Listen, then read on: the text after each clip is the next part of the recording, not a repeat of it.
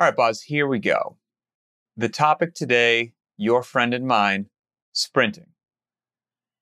And specifically, just let's say the general question is, sprinting, even if people do understand that it's important, there is a fair segment of the population that just kind of stops at a certain age. They might still jog, but the sprinting stops. A lot of the times that I hear this come my way, it's fear of a pulled or strained hamstring, or, hey, the last 2 times that I did a sprint day, on both those times, my hammy didn't feel well, and then I just decided to hang it up. And to be fair, when I say I hear this from people of a quote unquote certain age, that I think is people. What does that mean, Pat? I think that's people my age, quite frankly. Most of the time when I learn about these people, they're in their 40s. So it's, I guess, exactly my demographic. So the question becoming, should these people never sprint again? Is there a workaround that they can find? And maybe while we'll get there, maybe the first thing we can touch on is, why even sprint in the first place? Why is that something that somebody would want to work into their physical training? Well, as always, Pat, I'm definitely of the opinion that once something starts going south, you should just jettison it and never pursue it again. So end of story there. But no, of course not. I think that like all things, there are ways to approach certain problems that are appropriate given your training age and your physical age. And there's going to be ways of approaching things that are probably not going to set you up for success. And sprinting is holding your hand very high, very close to the flame, so to speak. And so if you're not careful, it can burn you. But that's true at any age. Yes. And I think that if we get right down to it and we talk about sprinting as a concept, for whatever reason, people seem to kind of decouple it in their mind from a maximum effort as they would for something like weightlifting. And it's absolutely in the same ballpark. You know, it's rare that you would have somebody with experience step into the gym, load up 600 pounds on the bar, not really take their warm-up seriously and say, okay, I'm going to try to front squat this for a triple. Right. That's nonsense. Most people would tell you that's a terrible idea. You got to ramp up to that weight. You got to spend your time getting there. It might take you 20 minutes before you get to that true top-end effort. And that just is accepted as normal. However, when it comes to sprinting, people will just come in, do a couple of leg swings, and then hit the ground running and expect the wheels not to fall off the bus. So problem number one... I've absolutely been guilty of that. Problem number one is upstairs and not classifying sprinting as truly the maximum effort that it needs to be or should be. Because it demands some respect. Absolutely, yeah. Really what you're trying to do is so similar to, a high effort weightlifting rep scheme in my mind. It's maximum contraction in minimal time. That is what you're doing when you're sprinting. And it's as absurd as walking into the gym, like you're saying, your 1 rep max deadlift is on the ground. You're like, let me just go ahead and give this a tug, see how it goes. Yeah, just kick off the jeans and go for it. Yeah, yes, correct. So that's a young man's game, to get in there and expect nothing bad to happen with a minimal ramp up period to a truly grueling max effort. So number one is take a look at what you're doing from a warm-up standpoint and determine if it's actually appropriate for the level of intensity that you're going to bring to the activity, because sprinting is as high intensity as it gets. Can you hold on to whatever your next point is and remember it if I come back? I'll do my best. Because while you're talking warm-ups, I might as well jump into my little warm-up train as well. Yeah. Because in 16 years or so of CrossFit, I've really only strained my hamstring twice, which is pretty good in 16 years. That's I'll take those odds. Both were on 10 by 100 meter dash days. and both were, if I'm being fair and honest, they were not the programming's fault. It was me, my life, my schedule, and me thinking that I've got enough fitness under my belt that I can kind of get out there and, sprint 1, 2, and 3. I'll do it 50 to 70%. And then I can be good on sprint 4. And every single time it was around sprint 7 out of 10, that I got this like, it wasn't a pull, but like it balled up. And I was like, oh, you had to hop on one leg. And I was like, oh no. And I relaxed for a week and it went away and I took care of myself. And I've done that twice. And I've sprinted a tremendous amount of times before and after that. And on those days are the ones that I actually did a warm up as I should. And everything went beautifully. And again, not to use myself as an N of one. I understand that's not the best thing in the world, but I think that story plays out. And I could almost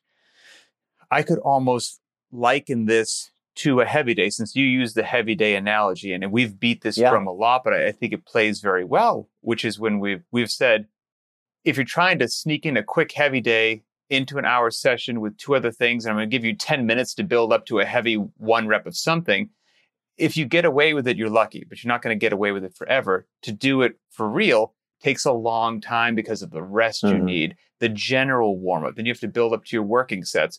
I would treat a sprint day the exact same way. If you do it right, you're going to need a really long period of time to warm up and to prepare your body. And then you have to rest between these intervals to really make them, as you would on a heavy day, like a high intensity maximal thing. So it can't be something that can be rushed and done well. And I'm speaking from experience of having made that knucklehead mistake myself. And I've learned everyone might have their warm-up that works well, and there's a bunch out there, and a simple Google search will yield a bunch. But I've found, for my hamstrings anyway, on top of like the regular stuff that maybe people do, banded march works really well for me to light up my backside. Glute bridges, even without a barbell, I'll just get down on the ground and I'll put 1 foot on the ground and have 1 foot off the ground and do about 10 reps on each side. And those will light up my glutes and hamstrings as well. Hip extensions on the good old GHD, some jumping jacks or single unders or double unders to get the calves going. On top of regular stuff, that stuff really treats me really well. And then almost like a person would do practice rounds every now and then if they wanted to see how a workout feels. If I got to do 10 by 100 meter sprints, that first one is my first one because I've allowed myself to do 5 to 7, kind of gently ramping up, and taking the rest time I need before that to build up. So that now when I'm ready to go, just like if it was my first working set on a 7x1 deadlift day, I've pulled some deads before I did my actual first 7x1. Yep. It's kind of the same day on a sprint day for me. So that's kind of my warm-up chat right there. Yeah, and that's a big point that I had written down on my little board here is, more time to warm up for these efforts. I could not agree more. I think that is critical. And an easy litmus, I mean, you made some great recommendations there for specific movements to do. I would agree with all of those choices. I think those are awesome to throw into the mix. I also think that if you need something that's a little bit more of a general guideline, don't start your first effort until you've broken a sweat and you're breathing a little bit heavy.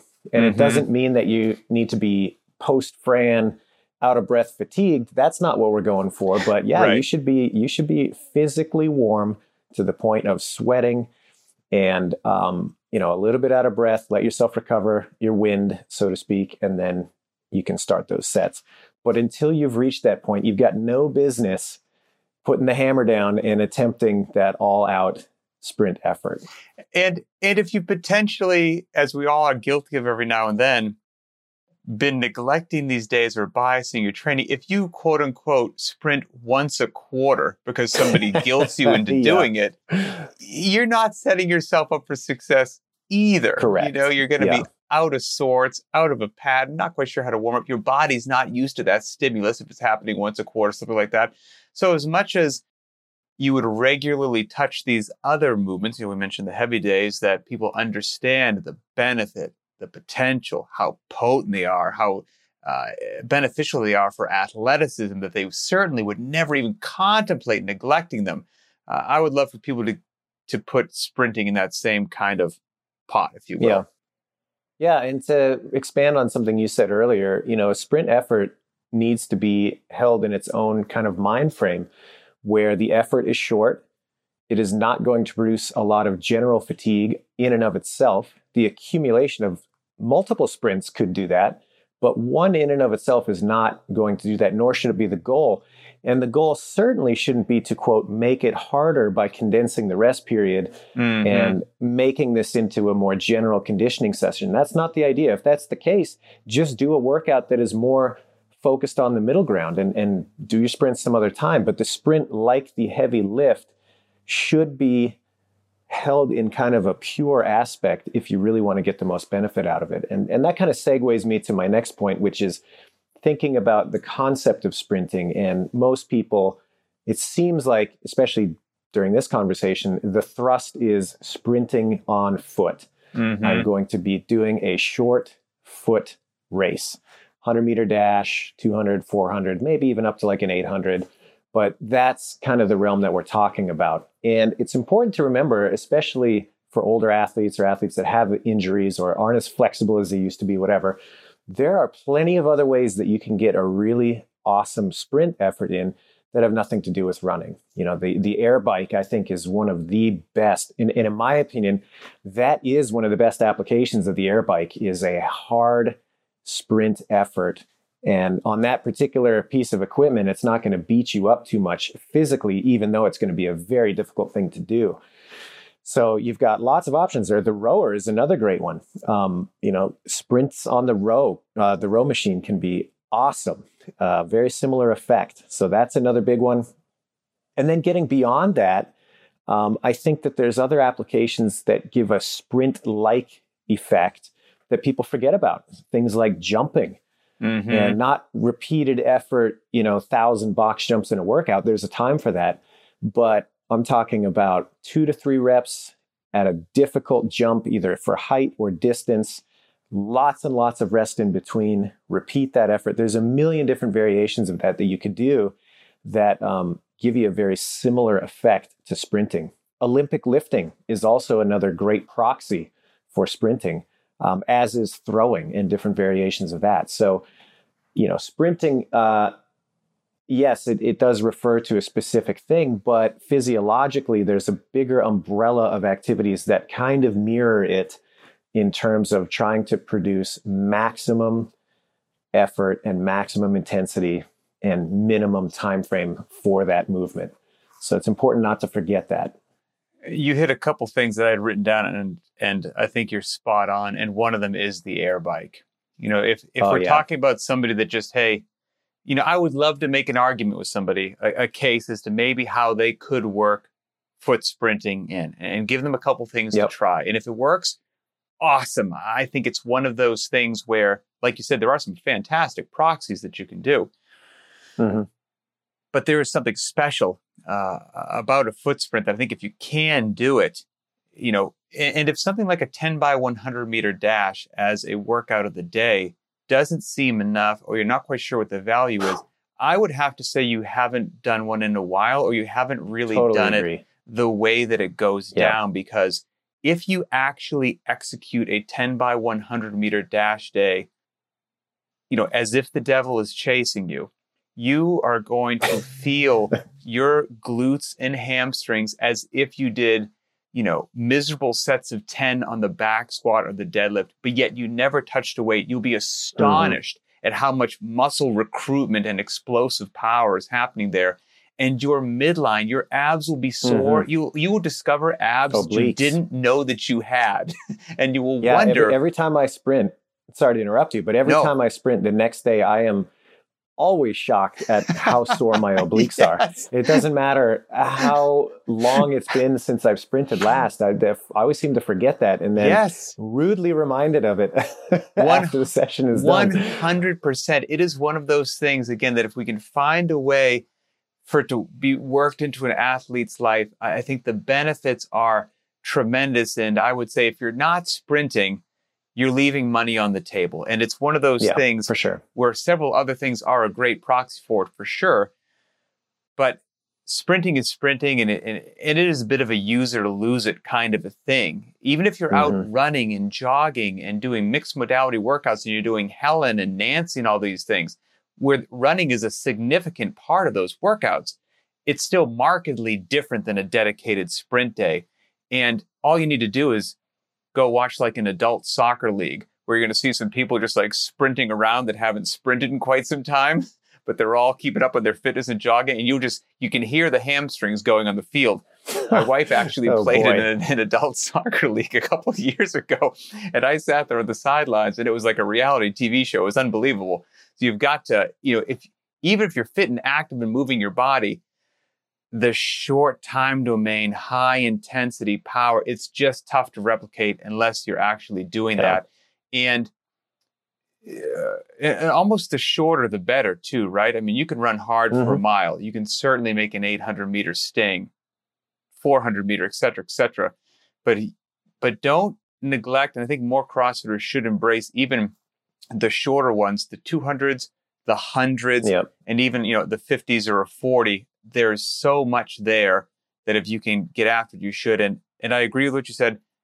Given between the bike and the rower, if I could only take one to replicate a sprint day, and I don't want to put words in your mouth, I think you said the bike, I would lean towards the bike as well, especially if you're doing like a 10 to 15 second effort. Like you can just spin the bike up so much faster than you can spin the rower up, that you can get a lot of that punch. So like I said, I'd love to give you, based upon what you said, I said, these warm-up tips, give the day the respect it deserves, get into it, make sure you're sprinting enough. It's not once a quarter. And if it works in your life, great. But if not, and you're like, I don't care what you guys say, you're both knuckleheads, I'm never actually foot sprinting again, then I'm going to be with you 100%. If you get yourself on the air bike, you can really get in some good work there.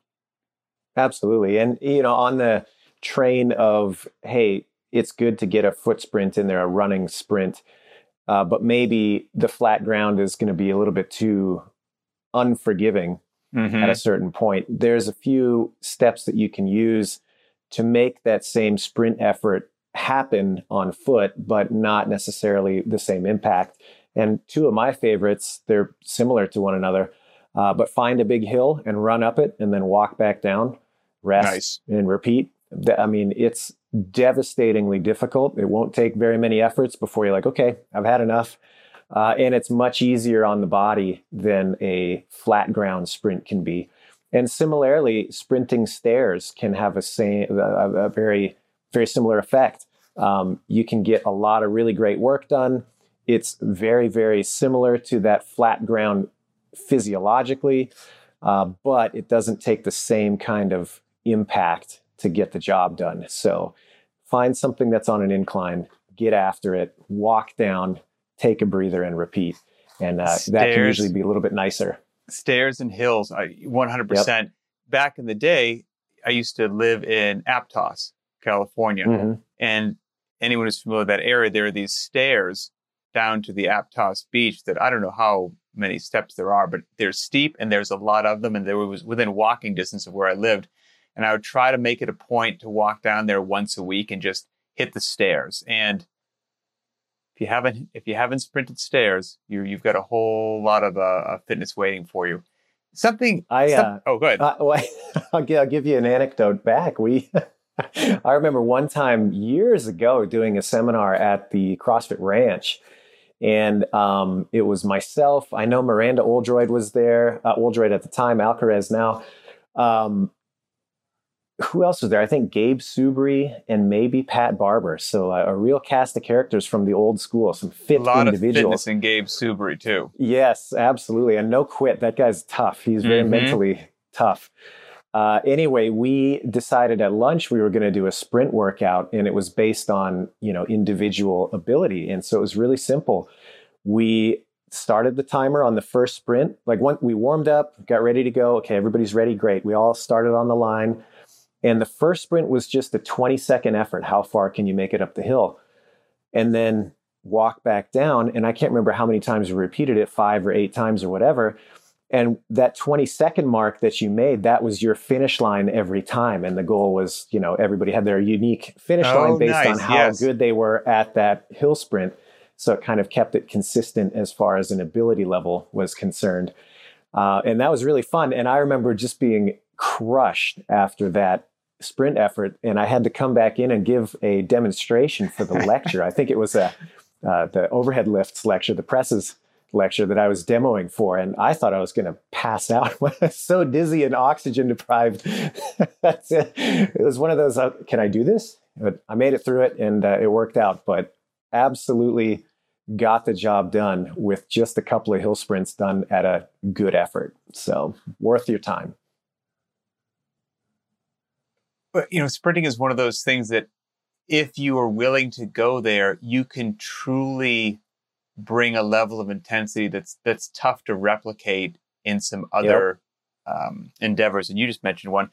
I'll throw myself under the bus now with a story that almost ended my life through sprinting and competition.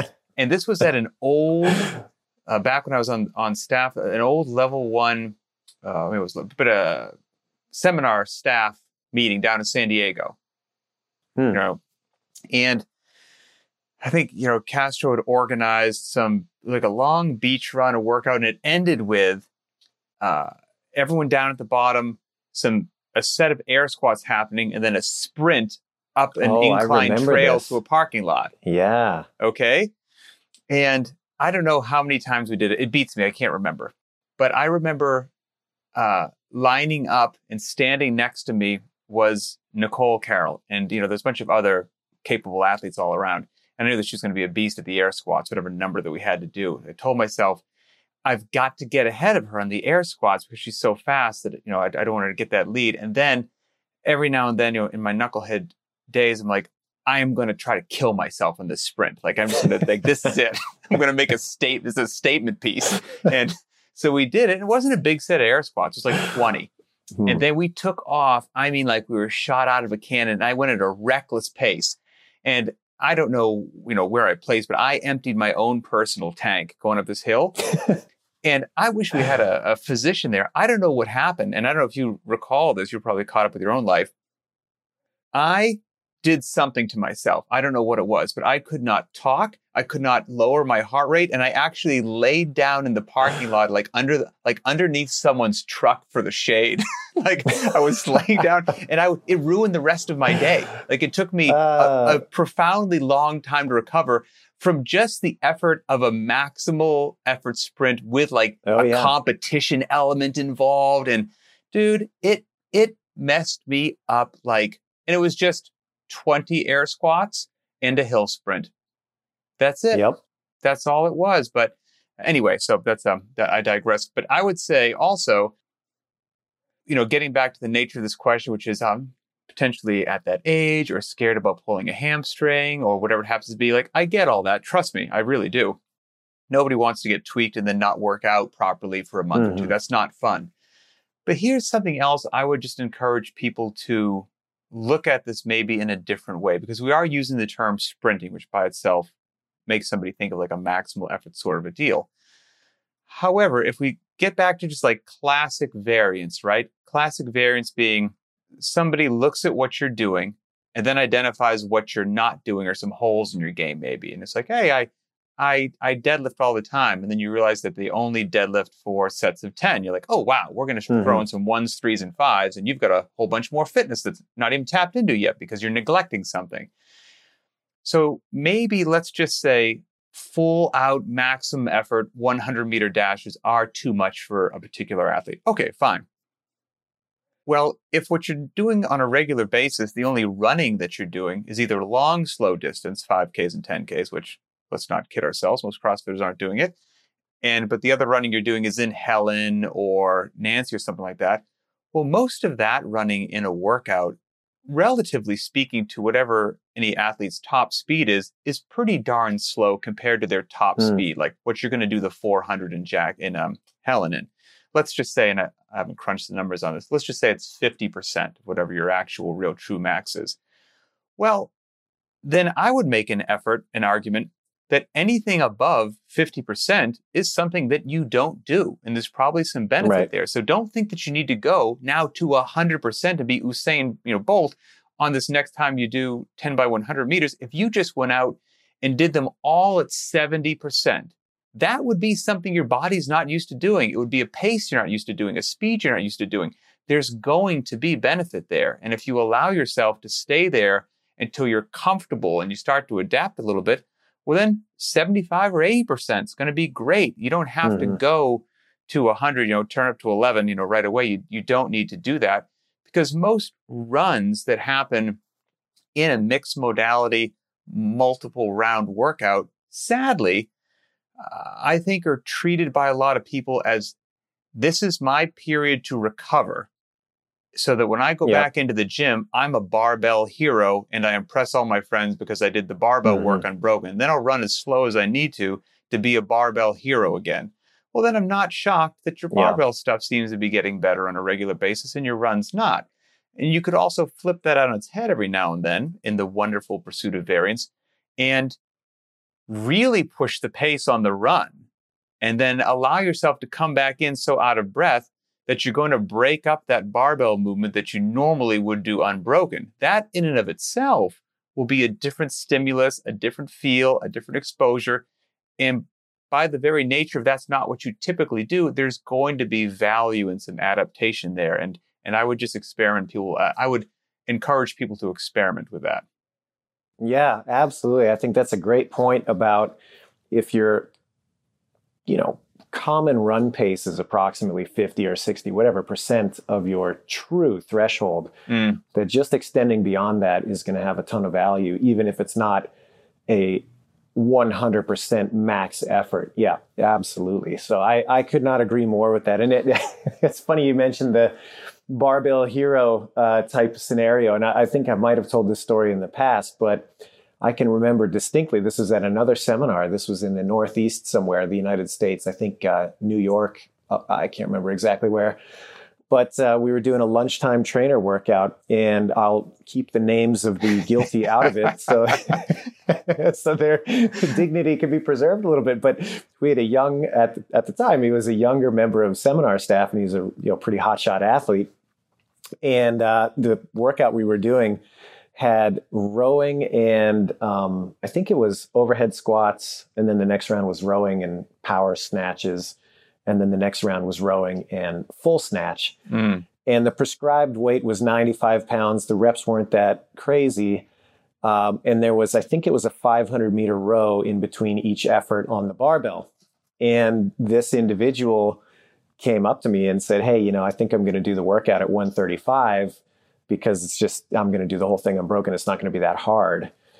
And my response was, well, why don't you keep it at 95 and dedicate each rowing effort to be sub 140 or less? And there's a game changer. Just focus on that effort and see if you can hang on during the barbell and, commit to that pace. And that was not received with enthusiasm. and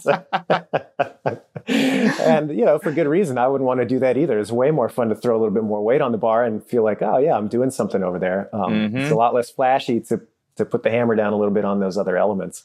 But there's a ton of value in that. So I digress. That's not exactly what we're talking about here, but it was a fun little exchange of like, oh, I hear you. Okay, well, yes. How about this? No, not interested in that? Okay. 100% couldn't agree more. Yeah. And I think that's about all I've got on the sprinting topic. I could, if you've got anything else to throw it your way, but I'll leave you with a funny thing as to every now and then when I think my running or sprinting is going okay, I reminisce about this memory and I realize I have so much more room to do, because I didn't have a good metric. This is years ago, maybe like 6 or 7 years ago or longer, of what some good times would be on different sprints, right? I had a better idea of what a good deadlift or back squat was. And so I reached out to somebody far more knowledgeable than me, which was Josh Everett.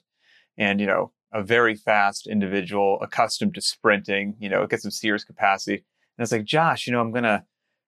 Former college strength and conditioning coach. Right. He's got a lot of credentials there. CrossFit, just OG. Yeah.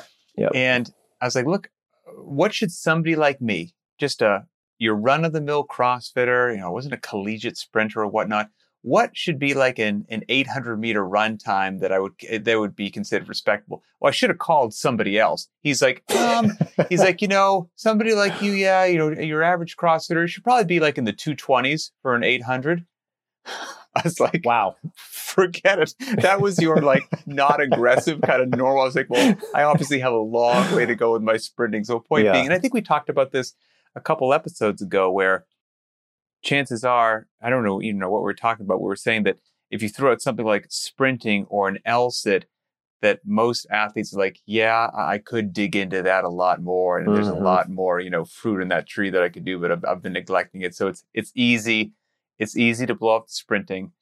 There's so much benefit there that if we can give this individual who asked the question, or people in general, just some things to try so the sprinting gets worked in, I think it will be a boon to your fitness. But if not, then hopefully you can get yourself on the bike or try something else, and we'll get you doing something as close to sprinting as we possibly can. And with that, we will wrap up this episode. It seems like I just lost Adrian visually, and that actually works out just fine because we were done. So, for Adrian Bosman, I'm Pat Sherwood. We read the comments every time in the BTWB YouTube channel, so post your thoughts. Are you sprinting? What do you do to make sure that your hamstrings are warmed up? And we'll all get out there and hit the track day together. So, for Adrian Bosman, I'm Pat Sherwood, and we will talk next time.